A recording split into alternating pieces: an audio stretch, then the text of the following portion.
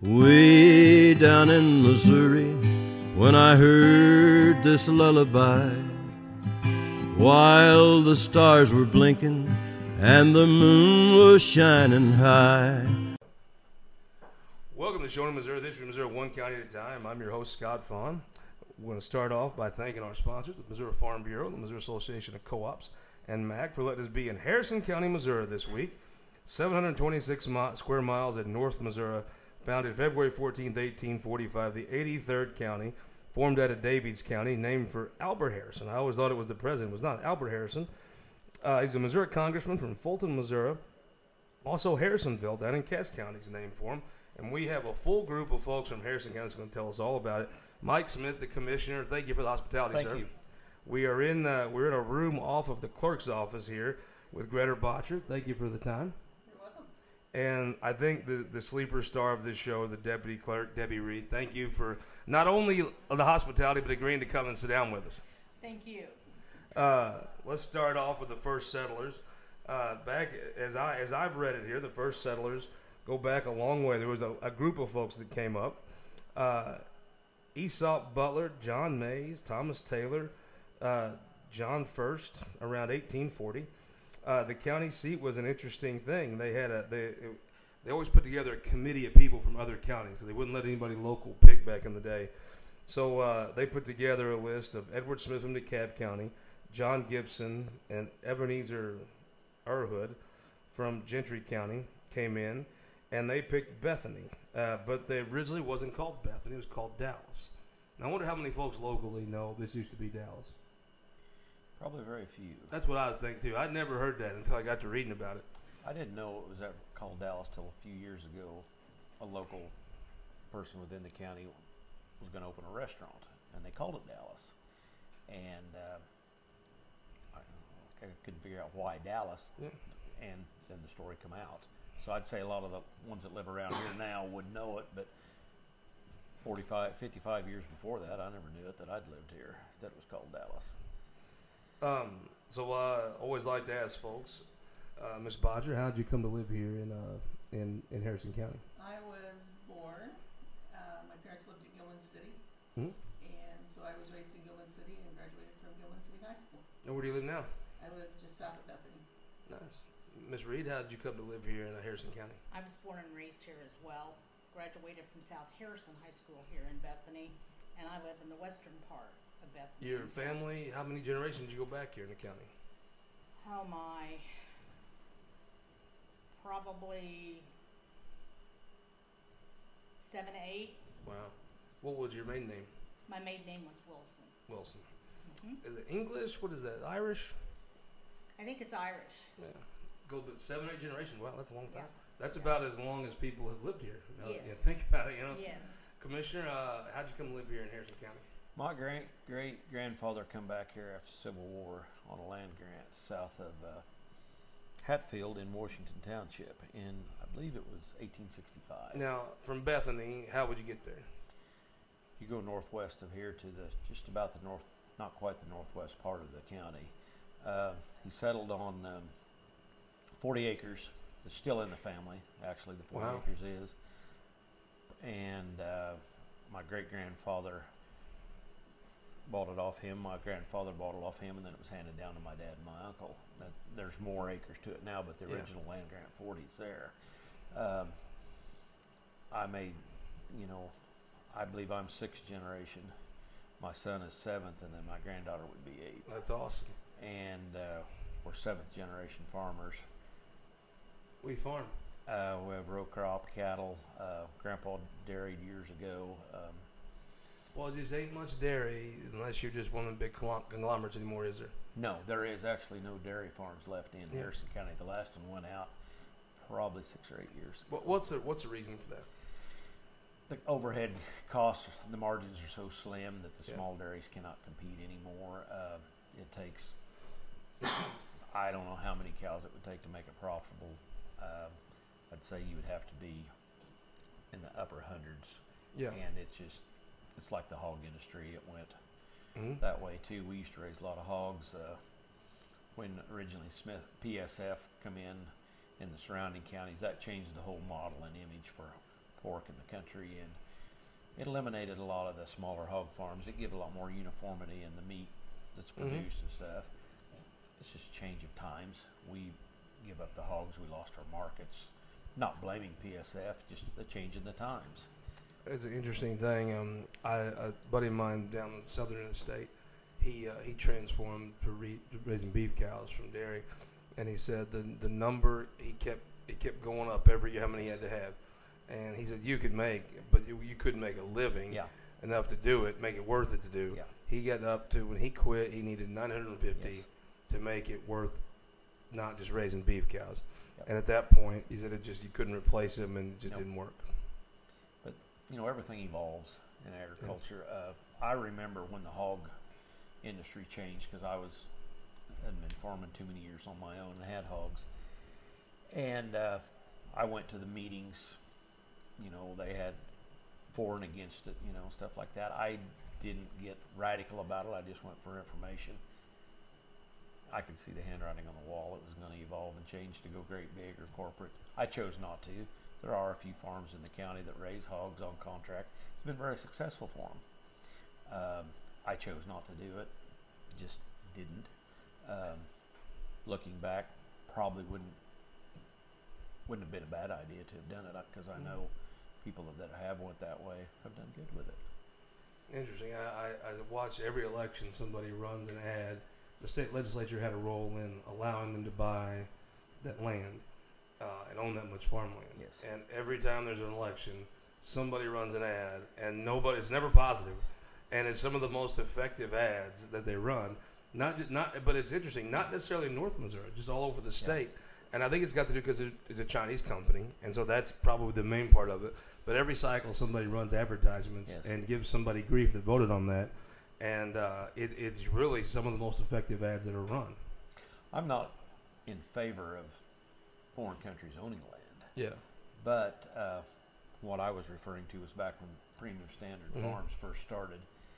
And, everything evolves.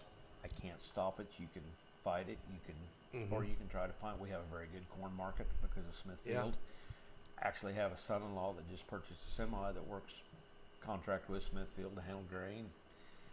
From site to site input, I wouldn't have dreamed 20 years ago that would be an issue. We sell a lot of grain to them. Would I like to see back where the private farmers had it? Yes, but it's not going to happen. That's the way it is, yep. Newspapers, I own newspapers, and it's funny, newspapers are almost the inverse. When the corporations make it hard to make a living, then once they buy it, they don't make any money. It's the difference of a little bit of the art to newspaper, I think, is lost on a corporate setting, and the more of them they buy, seems the more money they lose. Wherein the more of a science to farming hogs, and I think and dairy and different things, and that's where it's been an interesting regression. It's funny, I see some folks that do this organic stuff now. Yeah, I got buddies that, I guess there's no definition of what's organic. So no. I got buddies that they have a different fence, and that's called organic. I'm not sure there's much more to it than that, but he's found a way to make good money with beef on that end. But yes. I was like, what about organic hogs? Or he's like, no, that's not. Not going that road. Folks will buy it on beef. That's about it. That's it. It's always great to know what. To me, there are two things. Interesting how folks come to live in rural Missouri. Usually it's because they've lived in rural Missouri. And then I always think the commissioners' other jobs are the most interesting things in the world. If you go sit down, there's a lot of farmers, but the other jobs commissioners have is always very interesting to me. A lot of folks work in construction. That's why they want to be a commissioner, talk about road building and things. But the different, there's probably no greater. The General Assembly has a little bit of a varied thing. It's getting to be less. The more of the suburb people, this is all they do. But for most commissioners, they have a real interesting second job collection. You know what I mean? As time went on, there was in 1846, they laid out their first state rep was Lorenzo Thompson. And then they put together the first county commission of Thomas Dunkerson, S.C. Allen, and Enoch Grover. And so they all came together and picked out some of the founding pieces of the county. And then the courthouses are always interesting to me. This reminds me of Butler County's courthouse. You can spot a WPA courthouse anywhere in the world. It's usually 2-3 stories. It's square and it's always like a limestone color. You have some of the most interesting texture to one. Usually they're very bland. Like Butler County is the most bland building. It looks like an old armory or depot or something. This has some texture to it. It's one of the better looking WPA courthouses. But it says here on June 14th, 1845, S.C. Allen was asked to build the courthouse. They built a 24 by 20 courthouse. Elkin Grover was outbid for it by $194 was the total cost of it. They came in. They said that they thought $194 was too steep at the time, which sounds like every commissioner I've ever heard that bought anything in the world. They sold it in 1851 for $500. It says here in February 1856, $8,000 was approved for a second courthouse. It was 65 by 40. And then it came in a little over budget for $9,700. It was destroyed by a fire in 1874. And then it says they had another citizen drive to build another courthouse and a jail that came through. And then they at that time, there was a real interesting thing about moving the county seat after that fire. That's always when people talk about that, is when the fire happens. It said there was an attempt in 1870, 1874, 1880. Then they tried to move it to a place called Lorain in 1892 and Ridgeway in 1912. Yeah. Lorain is actually the center of the county. Yep. And Ridgeway would have been just a few miles from Lorain. Ridgeway had the railroad through it, Okay. which probably would have been the reason for wanting to go there. For whatever reason, it never ended up going. Originally, I have been told, whether it's right or not, they put it in Bethany because of the mill and the water and the river or the creeks, river, whatever you want to call it, through here. And Lorain and Ridgeway wouldn't have had that. They would have been flat ridge prairie country. And but Lorain actually is the center of the county. And when Lorain didn't get it, I believe the Lorain school closed. I've heard different ones say in the 1950s that would have been the last of the Lorain community. Actually, some of the buildings were actually moved to Ridgeway. Some of the wood frame and stuff like that. I've heard different ones. There's still a few people around that actually went to the Lorain school. And then, of course, consolidations, that eliminated a lot of the smaller schools. But they literally picked the buildings, some of the buildings up and moved them, I've been told. That's interesting. You think about that now, but you could have done that back in the day. You had to take them apart, right? I mean, that's. I was reading about a courthouse in Trenton. One guy bought one of the old courthouses just for the brick. Yep. He wanted to reclaim the brick. Yep. And so he tore it down and took the brick somewhere and moved it to. And it said back in the day they built the brick sturdier than they used to. Yeah. By then, and that was in 1900. I imagine what they think of the brick today. My goodness, they'd be embarrassed to build something with it probably. So then it came through. Keenan Simpsons of Kansas City came through, and with the WPA built the courthouse in '39, the 87 by 83 courthouse, for $90,000. There was some haggling over the final budget, but what I found was interesting was they brought a trowel from Holland, I guess it was, that came to America 200 years before from Holland and laid the first mason stone with a trowel that had been around forever. Okay. Now, I was maybe started wondering, what is primarily the folks that settled here? Is it Irish folks? Is there a Dutch settlement somewhere? Not really that I'm aware of. I assume there's got to be a little German settlement that came in over time. Usually that's what's up here. Usually you have a German and Irish kind of mix. My relatives, which would have been in the 1860s, they were English, from Liverpool, England, and then coming here, and then settled in Pennsylvania, and then came. Have some German in my family that came in from, but as far as I've observed in North Missouri, German immigrants, because of the railroad, came right away. Yes. English immigrants came earlier, so they'd make a stop, right? A lot of them make 3 stops. They'd make 1 stop in the East Coast, then their next generation would move a little further out, and then they'd end up in Missouri by the 3rd generation. In Southern Missouri, it would be usually the first generation would come through and go through the Cumberland Gap, and then the second generation would end up in Missouri somehow through the rivers or something. But the German folks came later, so the railroad was established in large part, and they came pretty much straight here. My German, near as I can tell, what I've been told, were from Kentucky, had settled there and then came here. I don't have a lot of that Yeah. history on it that I've been told. The Smiths I do, for the fact they traced it back through on the Civil War. Yeah. And so that's what I know about So, that. then we talk about, there's a couple interesting war things, and not really that many ever about the Civil War. When I was reading, there was bushwhackers up here like there was everywhere, but they were getting a little close to Iowa, I think. When they got up here, they didn't really want to. Really never heard much about Civil War battles fought in this area. You heard a lot of them around Richmond on the rivers and stuff Sure. like that, but up in here, I read where there was a couple bushwhackers that came Yeah. and raided a couple farms, but there wasn't a lot of it.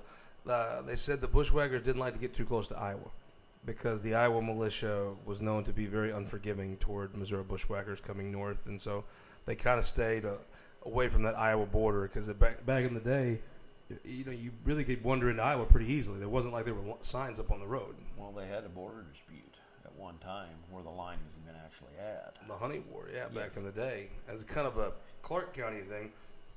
There was 2 wars here, and one was the Killian War. And I was reading where a guy named Charles Killian was, I guess, trying to do business with the Indians, and they captured him. So Colonel Jennings, one of the earliest settlers and a military veteran, rose a local militia to rescue him. And 40 men went on this trip.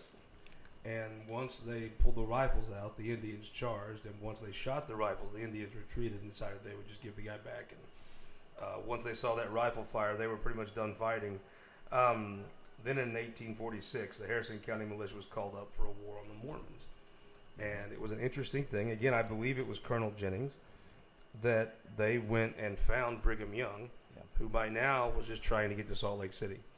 And he said, look, I don't have enough food to make it. I need to camp and grow a crop. So I need about 3 months, and then we're out of your hair forever. And he gave his oath, and Colonel Jennings gave his oath that if you're still here when I come back, I'm going to kill all of you. And he said, we're going to keep our word. We're going to grow this crop. You can send a guy and check on us. Apparently Brigham Young was very easy to negotiate with. He said, we have to have somewhere to get food because we don't know. We know where we're going to go, but the trail's tough. So Colonel Jennings and him shook hands, signed a document, and kept their word. Colonel Jennings came back right as they were leaving, and apparently they wrote letters back and forth a few times throughout their lives as 2 honorable men that made an agreement. But it was clear Colonel Jennings was going to kill them if they didn't move along. That's an interesting thing. I always thought one of the real underrated, I guess everybody up here goes to Hamilton every so often, right? Which it's really interesting what they're doing there. That Missouri Star Quilt Company and stuff. But to me, that far west, there is a tourist thing the state really misses out on. Yeah. Because I watch, Mormon folks love their history like anybody would. And when I went and looked at the site. It's the size of these 2 rooms. It's a little concrete pad that I think the state's put up to kind of more or less apologize for how they treated them. But I watched 2 tour buses get off while I'm there. It is. There's a lot of folks that would come through here, and folks that have money. It surprised me. They were putting a little store up at Far West last time I was there, but to kind of capture some of that. Yeah. But the state owns some ground around there. That to me is an opportunity they're missing out on. Is there still? I guess there's still Mormons here. Yes, Yeah. very few. but Yeah. Do you run into any Amish up in this part of the state? Oh, yeah. Definitely, yeah. Whereabouts in the county are they? Oh, about 2 miles west of here, and then they're up around the Eagleville area through to the state line. The Amish made an influx into this county, 20 years ago. They started first up in my area. I'm in the north part of the county, right on the state line. They've been I don't think they've been here 25 years. They're more the agriculture. They're not near the progressive, on the businesses. There's a few of them up there. They do have the tin work, stuff like that, a lot of carpentry. There's a few Amish stores up there. Of course, the settlement isn't near as old as the one in Jamesport, where it's very organized and, a lot of business goes on from English and Amish there. But, the Amish in our area, like I say, and they're moving in all the time. They purchased another 200-acre farm up there. They're starting to get their little communities going, and I've dealt with them some, selling them hay and things.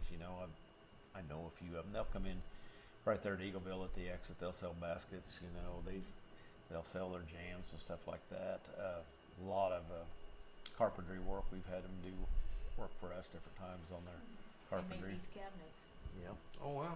These Yeah, there's- cabinets and the desks in our front office were all made by the Amish. And those were down here at the Right. So the how Bethany well do they community. assimilate into the community? I mean, They- keep to themselves, or You can interact with them as far as doing business and stuff like that. do they go to schools? Public? No, No. they have their own schools. They're very much on their own. Do they vote in elections, or No. No. They tolerate the English what they have to. I shouldn't say tolerate. They do business with the English they have to survive and go. We do business with them to get good quality work or whatever. But they're still very clannish on their own. I mean, like I say, I've known some. Well, of you them. really couldn't operate in a world No, they as can't. different as they do, as they want to keep their world. If they were too assimilated, that probably wouldn't work. You know what I No, mean? For it them. wouldn't. In their community, I believe their language is German. It's old dialect German. Yeah. Until they go to school, Right. then the children learn. And the children will not speak English, the younger ones, like when I pull in there, till a parent gives them permission. So they could be plotting on you, and you wouldn't have any And idea. correct. Yeah, I have one guy I've dealt with quite a bit up there in our area, and I told him, I said, one of these days I'm going to really surprise you and learn old German dialect. And he kind of looked at me and he says, yeah, probably not. Well, we ain't gonna do better than that. We're gonna go to commercial. Before we do, want to thank our sponsors one more time: the Missouri Association of Electric Co-ops, Missouri Farm Bureau, and Missouri Association of Counties, letting us come places like Harrison County. We're gonna come back and talk about Harrison County today after this. We are Missouri Farm Bureau Insurance, and we're for the Missouri way of life. We're for worrying less about the what-ifs and more about the why-nots. We're for checking off your bucket list and then making a new one. For starting a family, a business, a tradition. And if you find yourself starting over, we're here for that too. We're for building a life in Missouri and then going out and living it. And when it comes to making sure everything you've built is protected, we're for you. We are Missouri Farm Bureau Insurance. Way down in Missouri, when I heard this lullaby, while the stars were blinking and the moon was shining high,